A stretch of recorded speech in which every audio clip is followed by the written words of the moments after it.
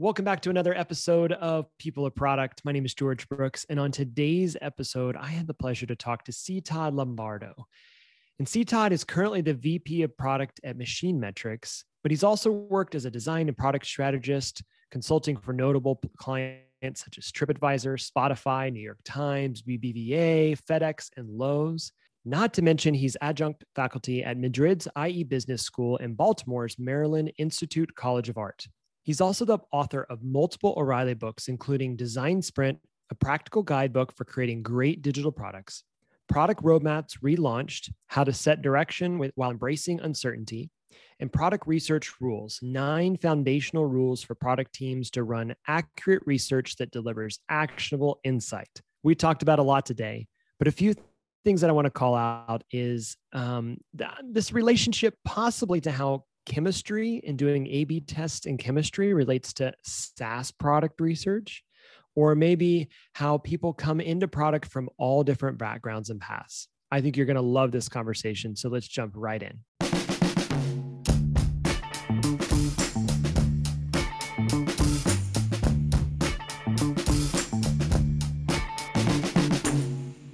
Todd, thank you so much for joining me today. I really appreciate coming on the show. Yeah, thank you for having. It's great to be here, George. Well, I'm going to throw it to you first. I'd love to get just a quick story, the background of how did you get into this crazy world of product and the things that we love and do today?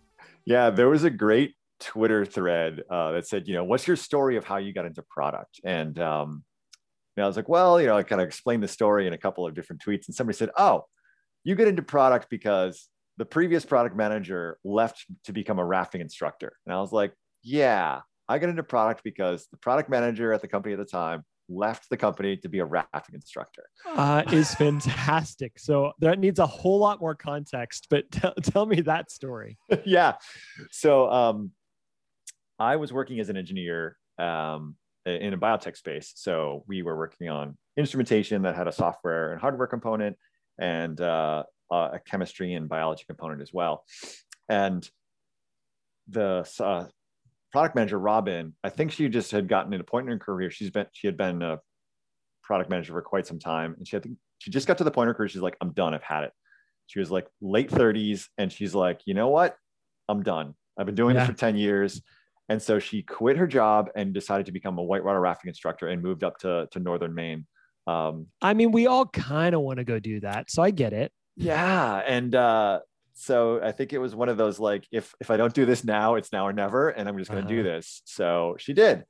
That left a gap. And a lot of the sales team kept coming to me because I was the expert in this particular product. And I was probably maybe the most friendly engineer. I wouldn't say that. It was a good friendly bunch, but maybe I was just the one who was able to communicate and answer their questions in a way that was useful to the sales and marketing teams. So after about, I don't know, maybe 4 or 6 months of that, one of the sales reps, this guy, Alex Sparks, he was the Southern California sales rep. And he's like, Todd, man, he's like, you need to be the product manager. He's like, everyone's going to you. He's like, they're all, we're all telling each other, go talk to C. Todd, go talk to him. And I was like, all right, what should I do? He's like, go talk to Rich, who was the Robin's old boss. So I went and talked to Rich, and Rich is like, yeah, let me think about that. And a day later, he's like, yeah, we're going to put you in the interview process just to make sure, things are kosher. And a week later, I basically had the job. I love it. And he was like, I will teach you everything. And I said, look, I've never done this job before. I've been studied biomedical engineering, and I've not studied marketing or management or software, all that stuff. Like, I studied hardware design, and I didn't study this stuff. He's like, no way. I'll teach you everything you need to know. Great. 4 weeks later, he was asked to leave the organization for some political reasons. So I had 4 weeks of mentorship, and then I was totally stuck on my own. And they didn't backfill his role for a good year. So I just had the craziest time, but I learned an enormous amount in that year that has helped me to this day. You had to. Yeah, I was literally sink or swim, and I treaded water for a long time.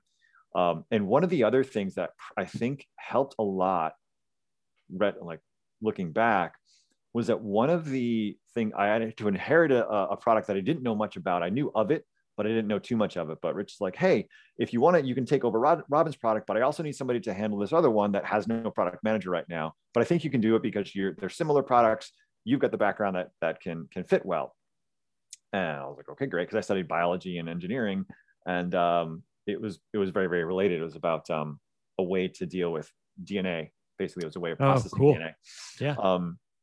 So okay, great. As long as I got your guidance, well, I think I'll be fine. And turns out this product was an absolute nightmare. Oh, and no. There was 8 pilot. These are like $500,000 instrumentations, Sure. lab instrumentations, had to be, installed. There's a huge, just a whole bunch of effort to go in just to getting one of these into a customer site. So we had 8 of them across the globe. In places like Perth, Australia, of all places, Of course. literally the other side of the globe from where I am at in New England. And and here's the thing is they were notorious for breaking a lot because they were pilots. They had promise of what they could do in terms of processing DNA in a certain way, on a more automated fashion that would help a lot of research, in particular around a particular element of cancer that a lot of researchers and pharma companies were very, very interested in at the time. So lots of buzz from the community around this, and people wanting the machine or the instrument. Had 8 pilots, but they really struggled to get it to work. Comes to find out, the sales guy had shipped a couple of them like previously, like basically said, oh, we've got an order, it's not ready, well, ship it anyways, because he wanted to recognize the revenue. He basically strong-armed the engineering manager to push the product out. So in this first year, I basically had to learn all this and actually pull this product off the market. So here I am, first-time product manager. I had been an engineer for a few years. I basically just finished a master's degree, and it was just like, oh my God, what did I get myself into? Yeah. Hello, welcome to roll. And it's one thing, like product is all about, understanding the customer's needs, translating those needs to a development team, and getting a product out to market. And so I was doing that with the one I inherited from Robin, but this other one, I had to be exact opposite of, like, I had to understand what was going wrong with the product and actually pull it off the market. So I had to do these 2 things that were very in contrast with each other at the same time. And that was really interesting to almost reverse engineer what it was like to ship a product to market, and having to coordinate hardware, software, chemistry, and biology on one platform was really quite an insane experience for my first product. Because now when I think about it, I'm like, it's just software. I'm like, you have no idea how much easier that is.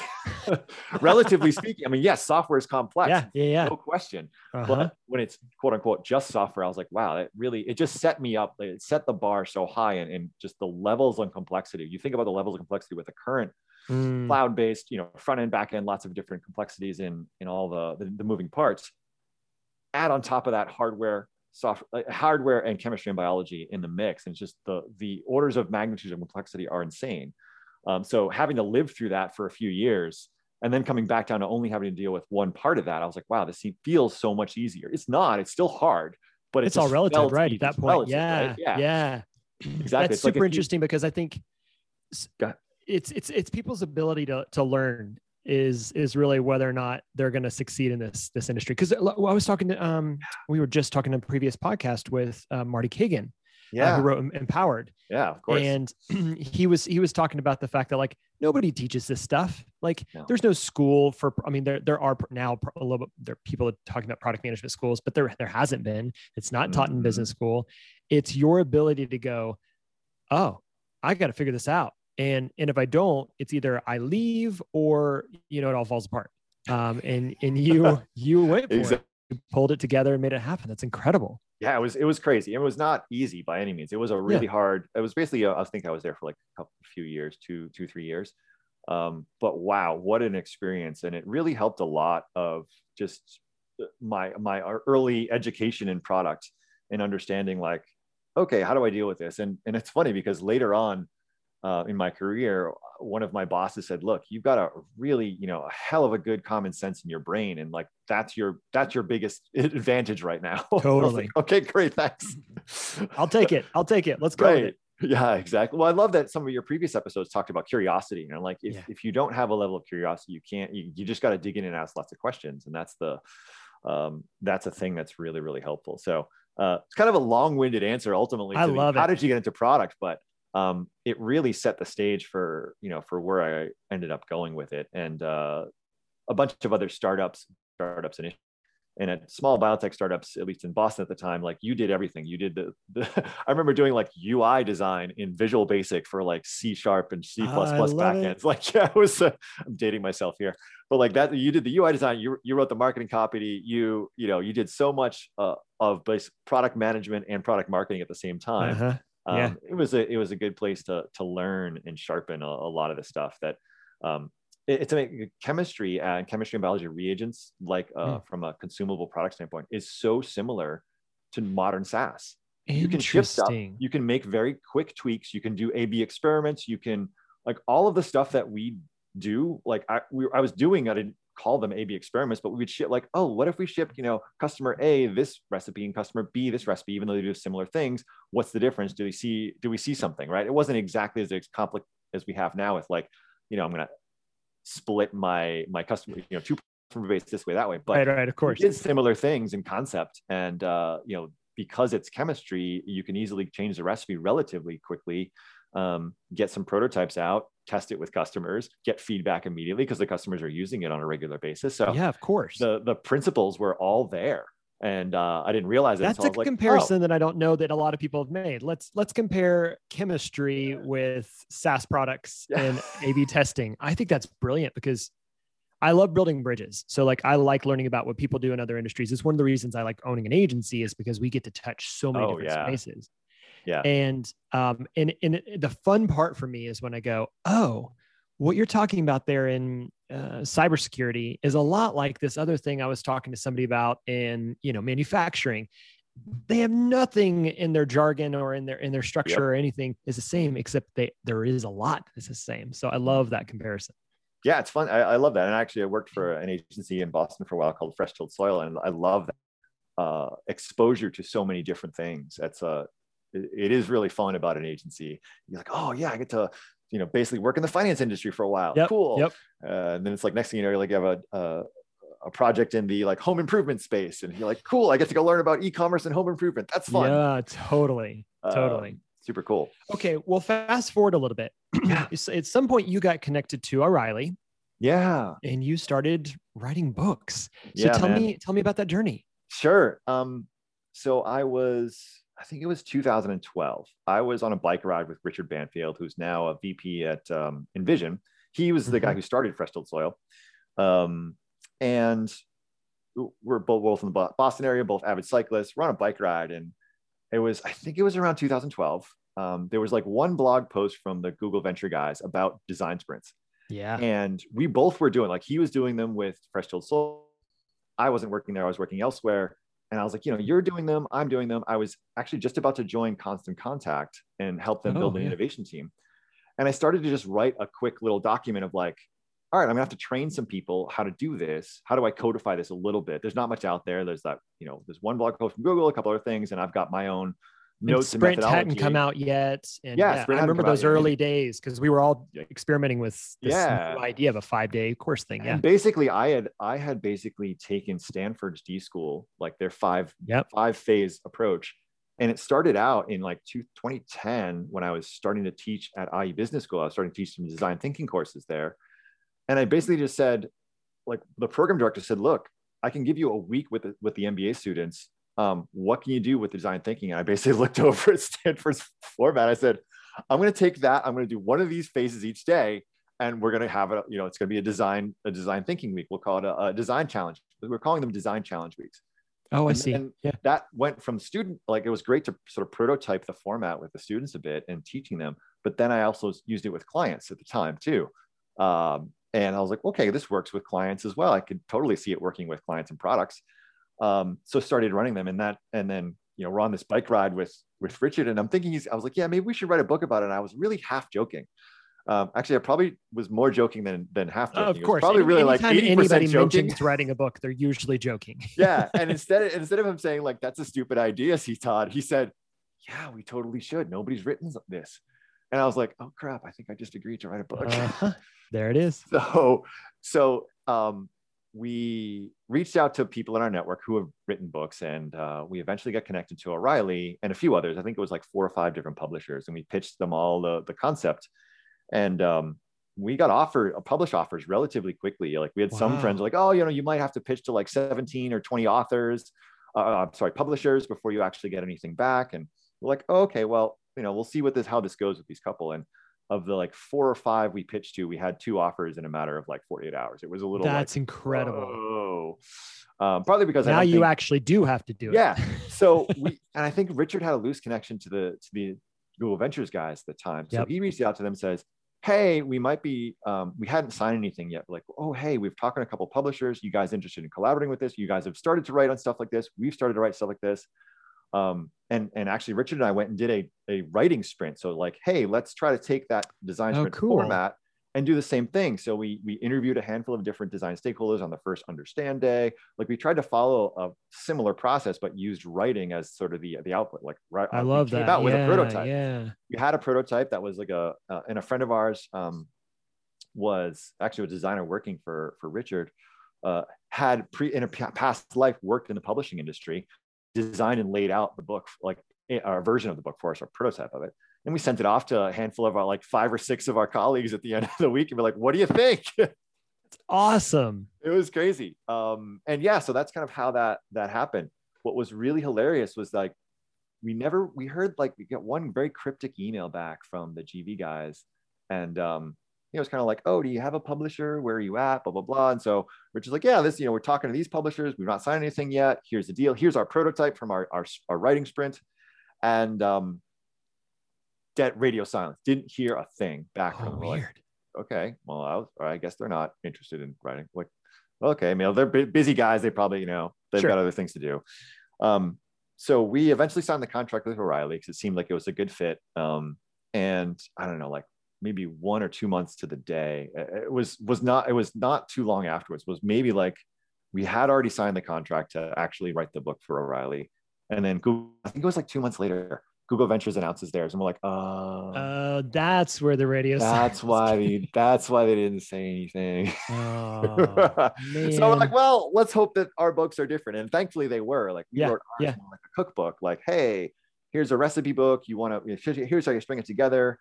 Because a lot of the experience that Richard and I had were working either in an agency format or working with larger organizations to do like, hey, how do I fit a design sprint in front of this where nobody has a full week of time? But if you're like Google Ventures, you've written a check for $1 million to a startup, they're going to make the time. They're going to make the time. But when you're in the enterprise and saying, hey, look, I've got to figure out how to get this done with limited resources, and I can give you 2 hours here and 2 hours there. So we're like, all right, we tried to write it with that frame in mind and be very cookbook-like.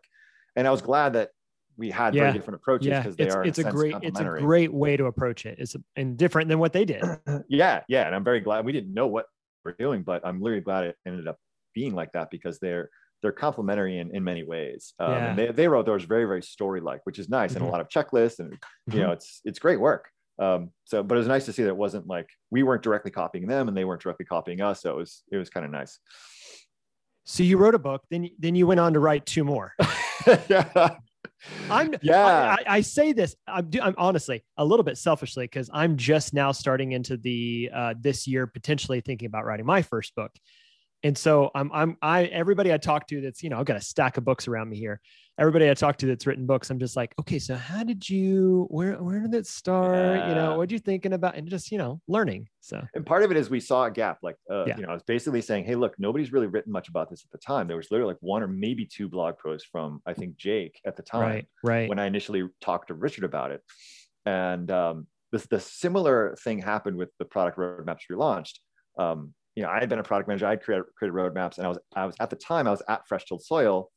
I joined them as their chief design strategist, and their chief product strategist, Evan Ryan, he started to do some road mapping workshops with clients. And I was like, oh man, that's awesome. And so I worked with him to help sharpen that roadmap workshop, because we had a lot of client work, and we were mostly a design agency, but oftentimes some of our clients would come to us and say, okay, well, now what do we do? Like, we've gotten the product to this point, and you've helped us design it. Yep. Now what? And so it was actually initially Evan's workshop that basically evolved into this.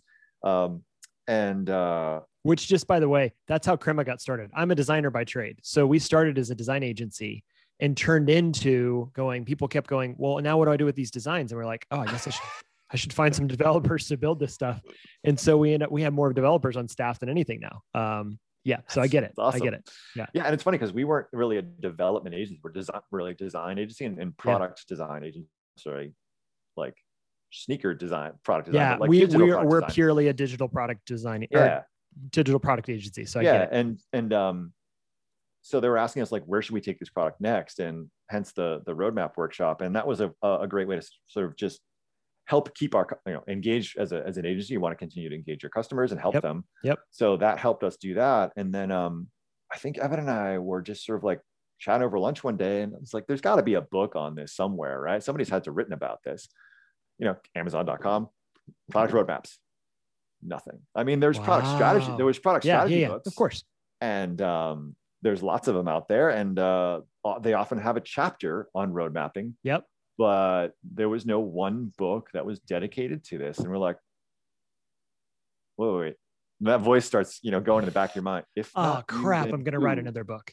If not you, then who? If not you, then who? If not now, then when? Right?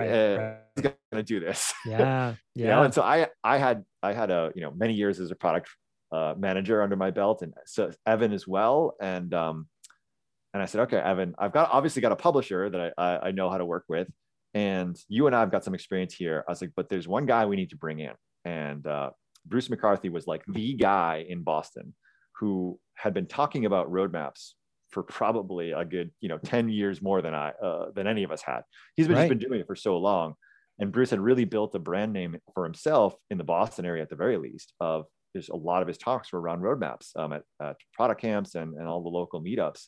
Like, he was known as that guy. I was like, we got to talk to Bruce, and if we can't get him on board, we probably shouldn't try to write this, because he's been doing this for longer than we have, and he's got something to bring to this. So we engaged him and brought him in and told him about the whole thing. He's like, oh, I'm in. This is great. And he really helped add a level of polished credibility, and I think just he was like our wise elder in a sense. Yeah, which is huge when you're stepping into something that nobody's really spent a lot of time to expand on that in that way. Yeah, and he brought certain, and it's funny because we each brought different things to it. Like, Bruce's thematic approach to roadmaps was super great. Evan sort of had the whole now, next, later thing that I think he borrowed from Jana Bastow.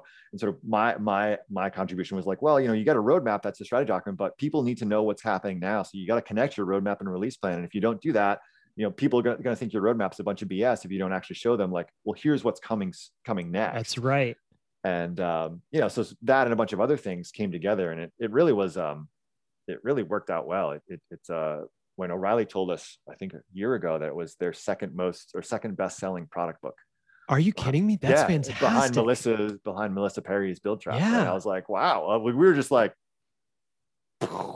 super cool, man. That's so cool. Okay. So then one step further. Yeah. Your more recent book, Product Research. Yeah. Product Research Rules. And that came from just working with startups, being in an agency for a bit, starting my own company, trying my own company called Vempathy, co-founded with a guy trying to like a UX research, facial recognition, interesting thing that didn't quite work. But part of it was in the back of my mind, and I think every product person has this, is, am I building the right thing? Yeah, of course. What's the right thing to build? Am I building the right thing? And there's a lot of ego-driven development out there. You see it all the time. Like, I've got an idea, I'm going to go build it. And they spend lots of energy building something, and that goes nowhere. Right. And I came across a study by the Standish Group. They studied roughly 2,000 software projects over about 1,000 different companies, big and small, all sorts of industries, new and old. And they learned that like 45% of shipped features are never used by customers. Oh my gosh. My soul just died a little bit. Yeah. I'm not surprised. I was like, oh honestly. my God. Yeah, right. It doesn't surprise you, but you're like, wow, that's bigger than I thought. Like, I would have thought like 25% of features. Okay, sure. 45. And then like the rarely part is like another 17% on top of that. And you're like, oh my gosh. Half of the stuff that we build and ship is rarely or never used. And so it the thing that stuck to me was like, how do we not build stuff that people like? How do we build stuff that people want? How do we build stuff that people need? Right.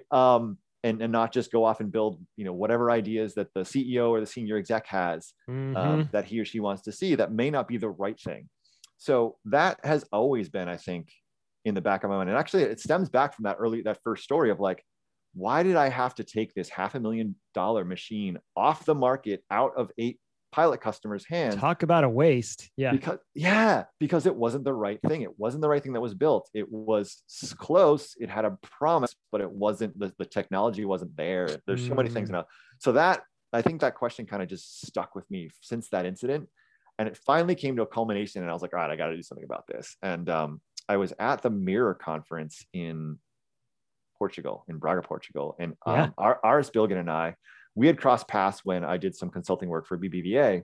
I ran some workshops for them for their design and product team and marketing teams. And so he and I crossed paths, we hit it off. And then when we saw each other again at the Mirror conference, I sort of floated this idea, like, I don't know, over beers or something after at like a speaker dinner or something. And he was like, yeah, that could be really interesting. And so, we just stayed in touch, and Aris is in Istanbul in Turkey. So I just stayed in touch over I forget, over the next year or so. And then it was like, hey, maybe we should actually think about this. And it started out with like, what comes before a design sprint? What do you need to do before you even sprint? We're actually thinking of calling it. We talk a lot about that.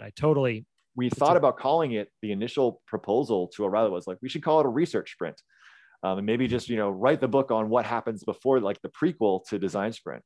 That was the initial thought about it. It turns out that like, well, okay, yeah, there's a lot of different things you could do. And we were starting to, as we started to unpack this and like anything, like, and this is maybe for you, like you got an idea for a book that's like, hey, there's something that's missing in the conversation. I think I can fill it. You kind of put some spaghetti on the wall and some stuff sticks and some stuff doesn't. And this is kind of what happens. And, it ultimately came down to like, all right, we don't want to write a product research, like a research compendium. But the gap that we saw was that you've got user research, you've got market research, and you've got product analytics. And product research is really the combination of all three. If your user research can kind of tell you, whether it be generative, descriptive, or evaluative, that kind of tell you like a lot about the content of your user and what problems they have. If you don't frame that problem in the context of a larger market, that can be a problem, because maybe then you have you've identified that there's problem solution fit here, but maybe you don't have product market fit, or you don't have the it could be an anomaly that only one user or a small subset of users has that doesn't necessarily is going to fit and scale to something that's worth a profitable or going to be grown to a profitable business. Right. And then you've got like the analytics side of it of like, all right, I've got a product in market. What are my customers doing with it? How can I see that? And while there's plenty of product analysts and data analysts and product managers that look at these analytics, like, from Amplitude or Pendo or Heap, pick your favorite analytics package. There just wasn't enough conversation about how do you string these three areas together to really think about things. So that's where we're trying to think, like, that's what really product research is. It's a mix of those three things, just like the Venn diagram of product, right? Always. There's always a good Venn diagram or a 2x2. If there wasn't a Venn diagram, we couldn't put a product in the book if it didn't have a Venn diagram in it. That's so right. So I know you unpack like the 9 kind of fundamental rules. Yeah. So there's do you want to unpack those here? Or do you want to like save that for people to buy the book? Well, I can talk about some of them. And please do. Yeah. So like part of it is this whole concept of like, we wanted to think about like, how can we frame this in a way that's going to be useful to people in a book format that's like going to be consumable. If we were to write like, all the step, like a real process, how to, like this thing would have been 500 to 600 pages. We're like, no. And neither Aris nor I wanted to write a book like that. That's right. But we wanted to at least raise the level of conversation and get people talking about it, thinking about it and thinking this way. And so, well, how could we actually do this in a way that maybe it wasn't like prescriptive research sprint of like step, day 1, day 2, or step 1, step 2. Yep. But could we put some guidance around it? And so that's where with the rules approach, like, hey, here's 9 rules that you can think about around this. And, I won't necessarily share all of them here, but I mean, got to go buy the book. We'll plug that. But like, one of the first ones is like, hey, prepare to be wrong because you're going to be. Yeah, that's right. And that study from the Standish Group is just one more quantitative aspect of probably every product person. Like, raise your hand if you shipped a feature that doesn't work or customers never use. Like, we all can raise, of course, if not one, two hands. Yes, of course. Yeah. And it's just things like that, or like, hey, plans are really help, and here's how you can think about planning. How do you actually think about sharing those insights? Don't just stuff your research into a report somewhere or a PowerPoint deck and share it with like one or two people. Like, how do you share it in a format that everyone's gonna see and understand? I think that's absolutely huge, because we do research here, or our clients will bring research with them when they come to us, and it's so frustrating when you can tell a lot of time, love, energy, work has been put into saying, we have something here. There's insight to be had here. Yes. And then it sits in a document, in a PDF, in a place, or even in an app. Like maybe there is a interactive place that we're supposed to be able to get access to it, and no one ever pulls it back out again. Yeah. And yet we go right back to our old process of saying, let's just build what we want to build, or let's build whatever the boss told us to build. And it's like, we had really good data to back up why we should have gone a certain direction, and people forget about it. So I think that shareable asset is huge. Yeah, and one of the things that this is really all Aris and his teams. He worked at Guarantee Bank, which is one of the largest banks in Turkey, was bought by BBVA, a Spanish bank, which has a more global footprint. So he had quite a large enterprise experience, and obviously a lot of experience designing for millions of users at scale, right? Right. And one of the things that mostly it was his concepts that we tried to codify, but he talked about this thing of narrative prototypes. So everyone loves looking at the product. Nobody wants to read it. Who wants to raise your hand if you want to read a report? That's right. Not a lot of people, but people love looking at prototypes, don't they? Yeah, they do. They love clicking the, let me see the prototype. What does it look like? So he had this concept of creating narrative prototypes, meaning you kind of bake the insights into your prototype.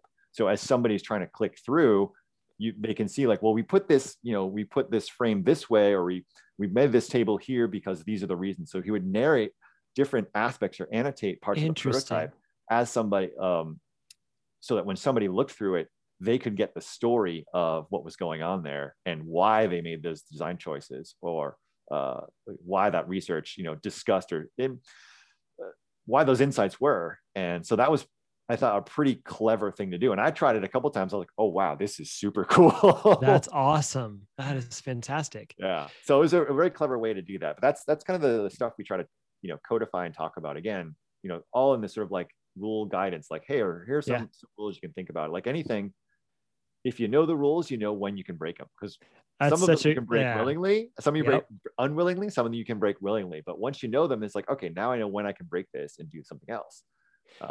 And it's kind of like, there's a great tweet that we found not that long ago where it was like, I wish consultants would stop telling everybody the perfect way to do work, and then not telling them anything about how to approach actually getting there. Yeah. And I think one of the things that I said, okay, but to give them credit, there's something to build an archetype. It's to say, here are some principles.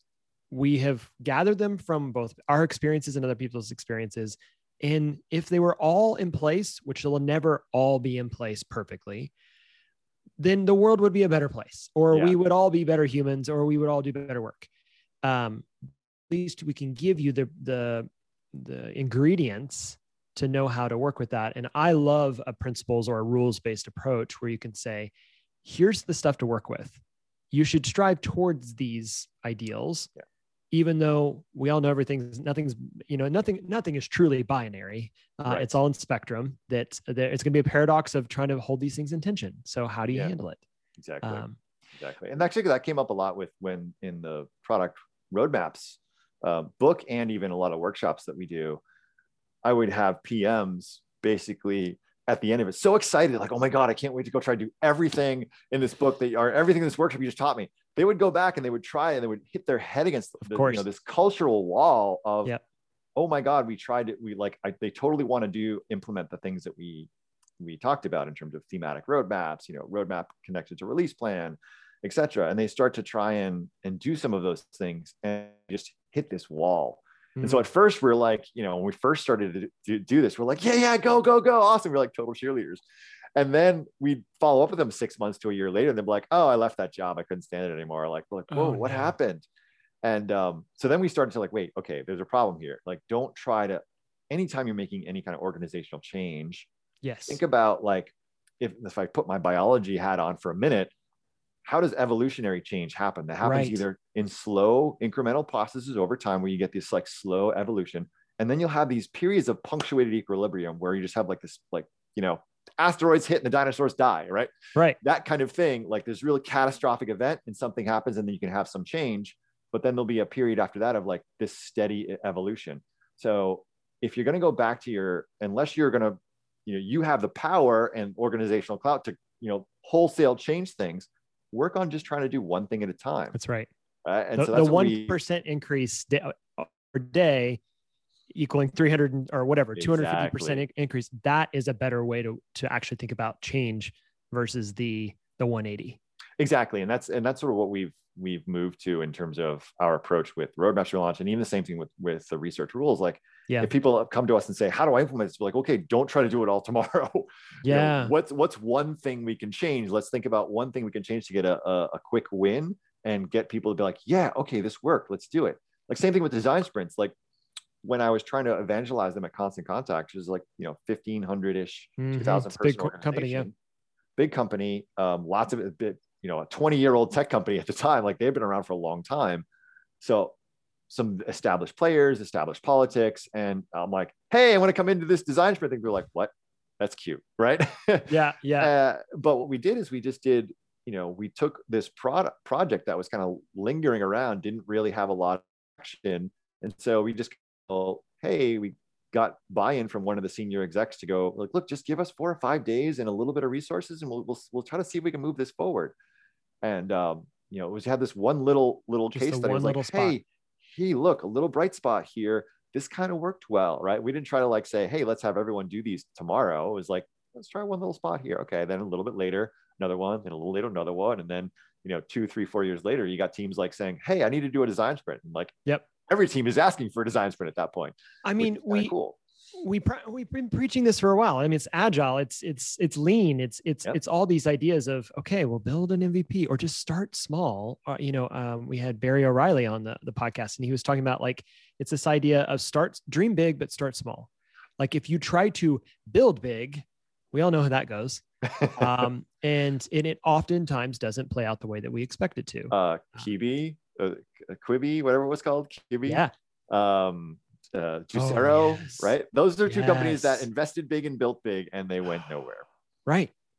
And talk about soul crushing. Like to be on the teams that put all that time and effort in, right, just to know that it, you know, it literally would just be put on a shelf or, you know, deleted at some point. Exactly. I mean, it's in a server someplace, but no, you know, it's no longer seen anywhere.